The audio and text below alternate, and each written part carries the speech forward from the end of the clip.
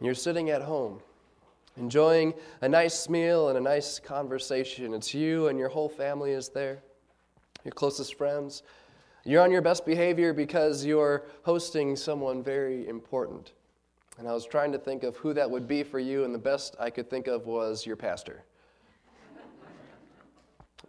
But you've done a thorough cleaning of your house. It's the cleanest that you've ever seen it. You've even dusted behind things on the shelf. And if you know me, you know I don't dust behind things, let alone things in front. You take out your fine china, your best dishes, you make your favorite meal, and everything seems to be going just right. When the meal's done, you go into the living room and you relax and you're playing a game, just enjoying one another's company. And all of a sudden, Daisy comes. Daisy. Everybody knows Daisy. Daisy is the lady who cleans out pig pens for a living. She does a great job of it. But the only problem is, since she's so busy doing that, and since she's just going to get dirty the next day, she rarely takes care of herself. And so she comes in covered head to toe with filth, with stuff that you find in a pig pen. And you're hoping maybe my guests won't see. Maybe they won't see. And you're looking, and she steps in on your freshly shampooed white carpet, leaving footprints. Your freshly shampooed white carpet is now freshly pooed again, only not shampoo. And she comes to the feet of your guest, and she makes her presence known. And you ask yourself, what in the world is happening? What's going on? It was such a great evening. Everything is ruined. My carpet is ruined. And you wonder, how can this guy be letting this happen? Do you see what's happening? Doesn't he see how dirty she is? How can he let her touch him? If you put yourself in the situation, you've got an idea of what it might have been like to be Simon in this story. This morning, we're going to do a little mind reading. We're going to try and get inside the heads of three people here. The head of Simon, which we've kind of already entered into, the head of Jesus, and the head of the sinner. So follow along with me as we read the thoughts and the actions and the words of Simon, Jesus, and the sinner. From Luke 7:36 through 50. And again, I'd invite you to stand if you are able for this. Luke 7:36 through 50. Now one of the Pharisees was requesting him to dine with him, and he entered the Pharisee's house and reclined at the table. And there was a woman in the city who was a sinner, and when she learned that he was reclining at the table in the Pharisee's house, she brought an alabaster vial of perfume.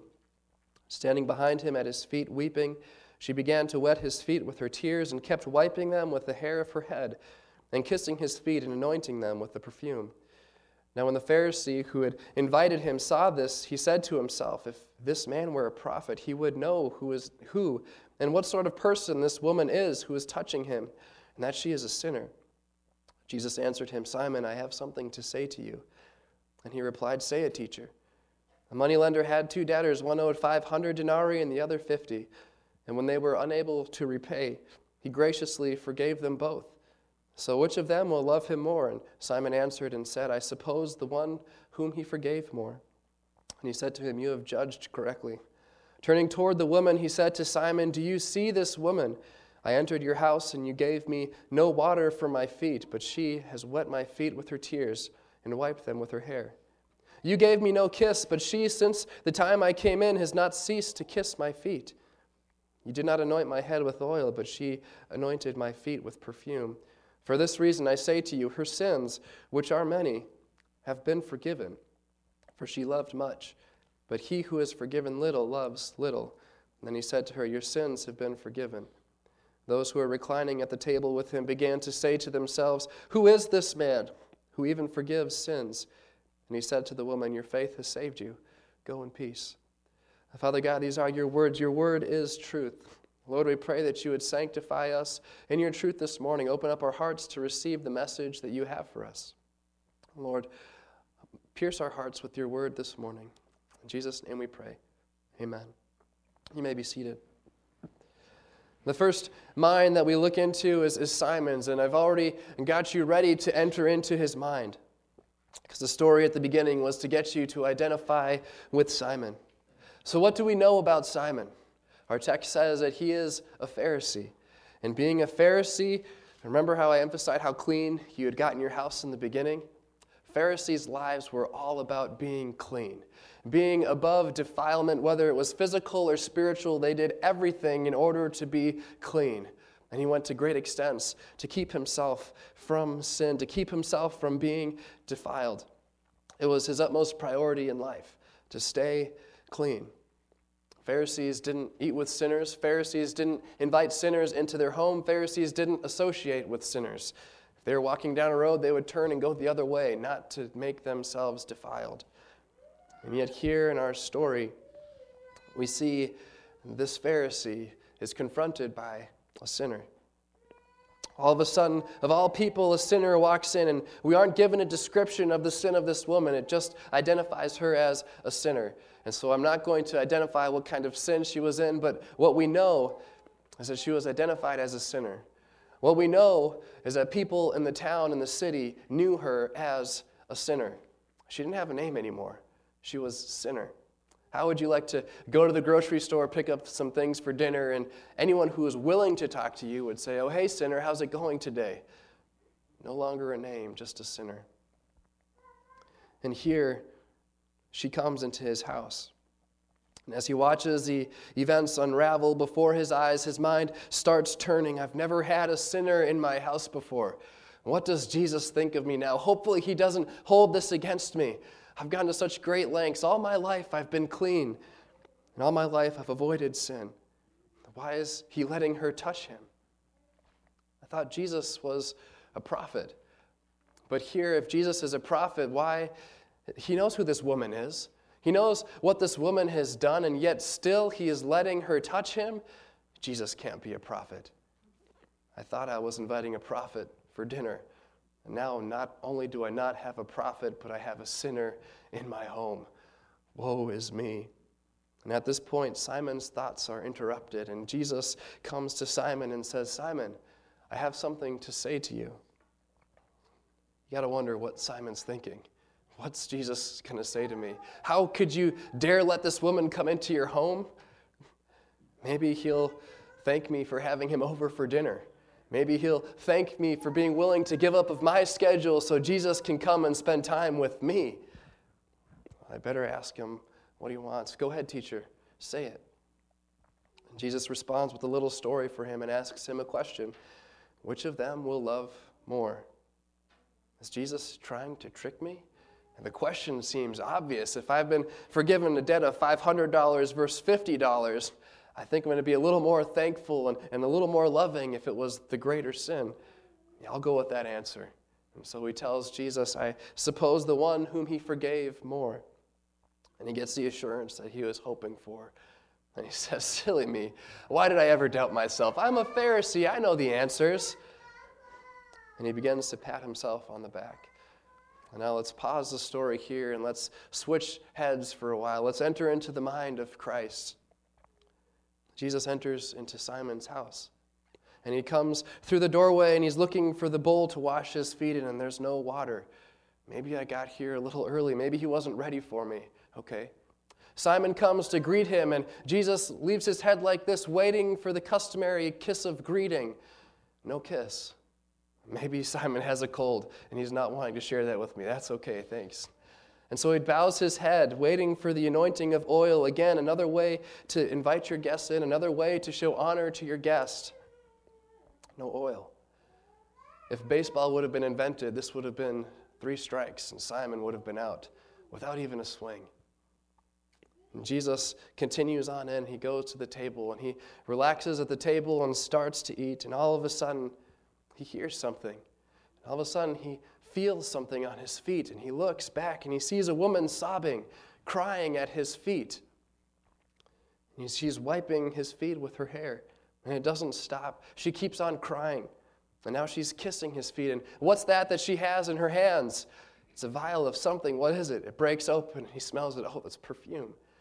She's pouring perfume over my feet. Jesus takes his eyes off the woman and looks at Simon. Says, Simon, got a story for you. A moneylender had 2 debtors, owed 500 denarii and the other 50. When they were unable to pay, he graciously forgave them both. So which of them will love him more? When they were unable to pay, both of these people didn't have a chance at all to repay this person. Both of them were unable. Which one would love him more? And Simon answers the right answer, and Jesus is thinking, okay, maybe he'll put two and two together and realize that I'm not just talking about a random story, but I am talking about this right in front of his face. And the confused look on Simon's face reveals that he is not connecting the dots. And so Jesus goes ahead and starts to explain this story some more. Simon, you see this woman? No, Simon, you don't see this woman. You see her as a sinner. You don't see this woman. Everyone knows her to be a sinner. Everyone identifies her as a sinner. And that's why you're so appalled right now. But Simon, do you see this woman? Do you see what she is doing for me? Remember when I came in? You didn't wash my feet. She's continuing to wash my feet with her tears. You didn't kiss me on the cheek. She's kissing my feet. She's still doing it. You didn't anoint my head with oil, and here she's spending this expensive perfume on my feet. Simon, do you see this woman? Her sins are forgiven. It's because she knows who I am. You see her as a sinner, but Simon, I see her as forgiven. This is who she is. She is no longer the sinner. Go back to Simon, enter into his mind and the mind of the other Pharisees sitting around the table. Rather than realizing their own lack of love, rather than putting this story to their own lives and say, how much do I love Jesus? Instead, they look back to Jesus and they say, how can he forgive sins? Who is this man? Who does he think he is? Only God can forgive sins. And they conclude Jesus can't be a prophet. And in so doing, they cut themselves off from the forgiveness that Jesus Christ has come to bring them. Jesus, God in the flesh, is eating and dining and in their presence right now. And rather than realizing who is with them, they're turning their backs on him and saying he can't be who he says he is. And they harden their hearts even further. There's still one more mind to read in this story. So let's get into the woman's head.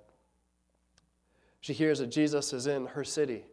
She's heard great things about him, and now he's here. He's in my city. And I ask around, and I find out where he is. He's in Simon's house. Okay, I'm going to go home and get this perfume that I've been saving for a great occasion, and I'm going to bring it with. Don't know exactly what I'm doing. Will I be allowed in? Should I even enter into this Pharisee's house? What will Jesus think of me? Will he accept me? Is he really as good as everybody says he is? Does he really forgive sins? Like people say, I know I'm a sinner. I shouldn't go in. I'm not worthy, but I have to. If he truly does forgive sins, and this is where I must go to be forgiven of my sin. She approaches the house, and doubts assail her. Should I go in? What am I doing? What will I say? It doesn't matter. She takes a deep breath, and she enters into Simon's home. She feels the judgment. She feels the weight of the glances of every single Pharisee in the room staring at her with the glances saying, you don't belong here, get out. And she ignores them. She feels the weight of her own sin, and she comes to the feet of Jesus, the one who has come to forgive sin. And she breaks down weeping.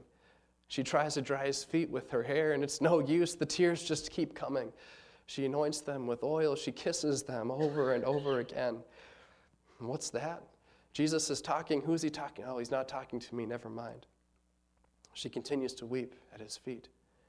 And all of a sudden, Jesus speaks to her.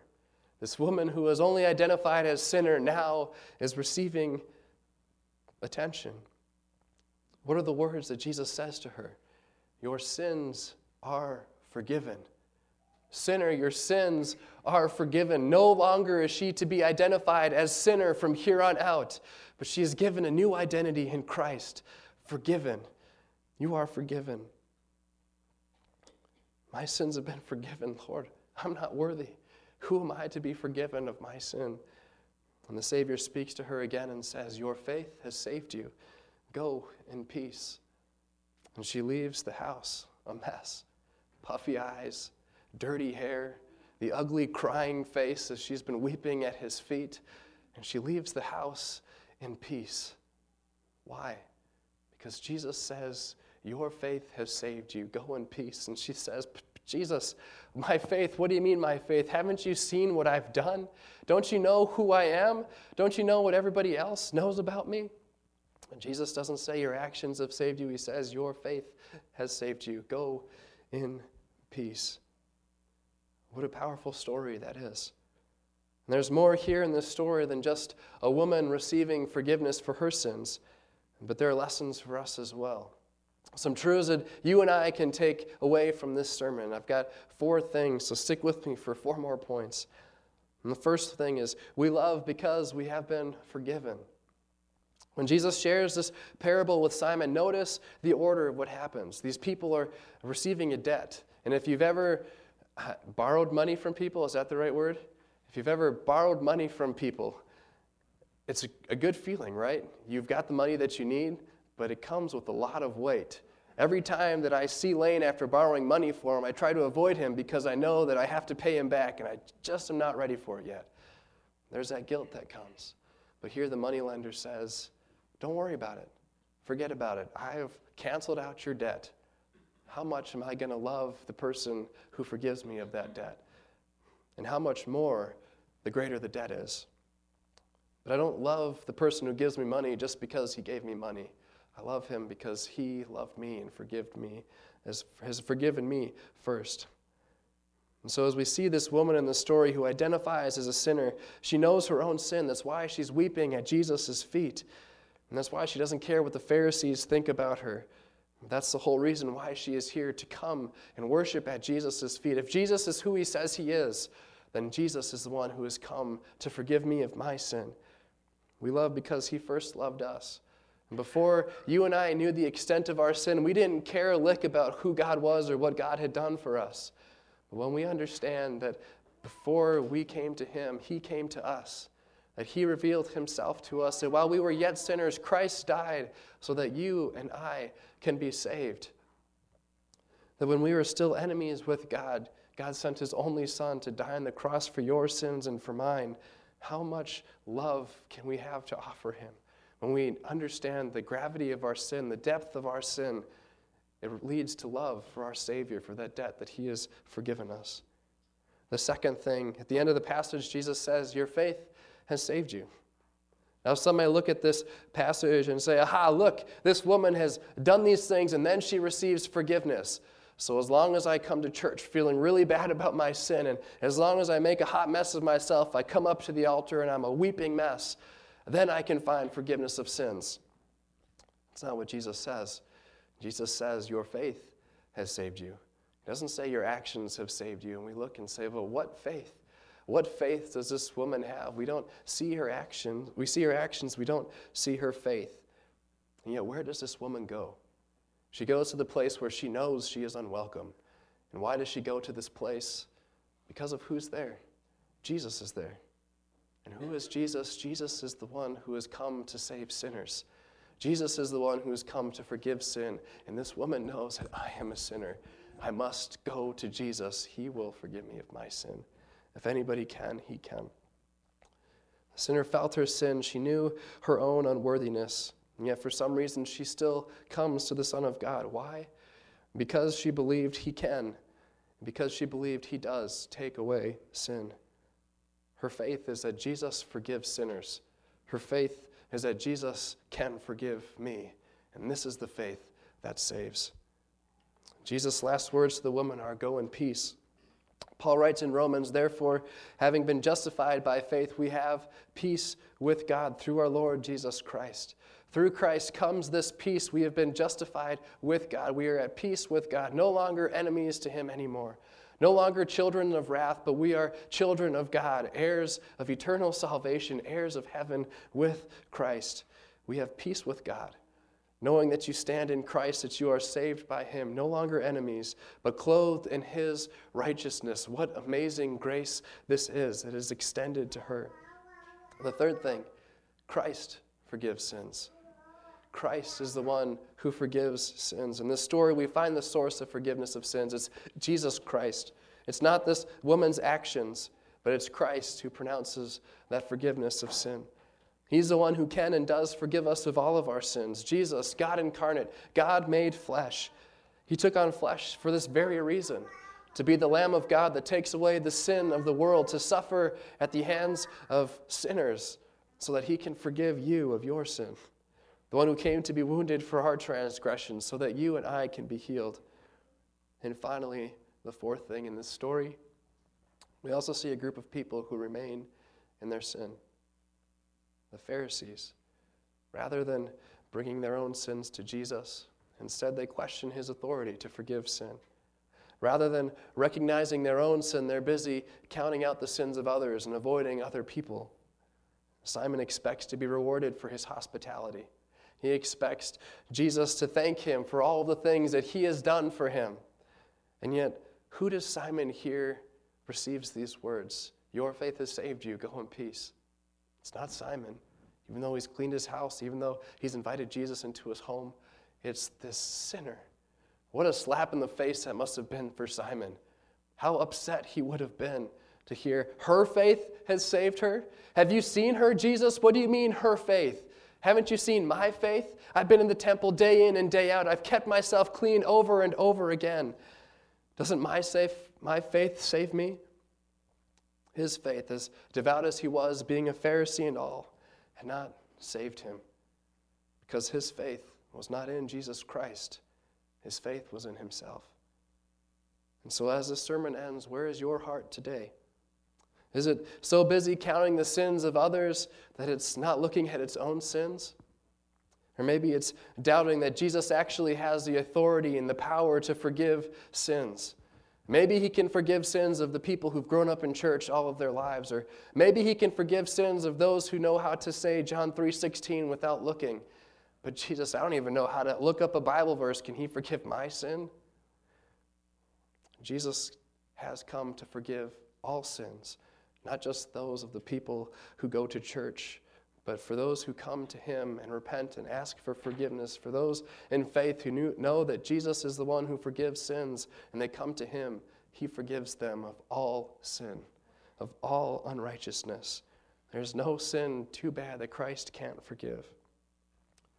Or is your heart today clinging to the love of Jesus, of what he has been through for your behalf, knowing that we have an insurmountable debt owed to God, and Christ came, God in the flesh came to take that debt away from us, to forgive us of all of our sins?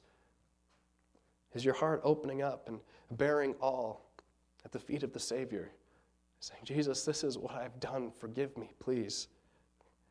Is your heart ready to hear the words of Christ? Your sins are forgiven. Your faith has saved you. Go in peace. Brothers and sisters, hear these words of Christ today. Your sins are forgiven. Go in peace. Father God, we thank you for your word. Lord, we thank you for these beautiful promises that you give to us. Lord, our faith has saved us, the faith that holds on to you, the faith that holds on to Jesus Christ, the Lamb of God who takes away the sin of the world, the one who has come to accomplish forgiveness for us, the one who has come to seek and to save sinners. Lord, the one who has come to save me. Lord, as we grab onto these promises of your word through faith, help us also to hold on to these promises of your word through faith that you have forgiven us of all of our sins. Lord, help us to live our lives not counting trespasses against others, Lord, but to share with other people where forgiveness of sins is found. Thank you, Father, for giving us new identities. No longer are we identified as sinner, but we are identified as child of God, forgiven. Thank you and we praise you for that, Jesus. In your holy and precious name we pray. Amen.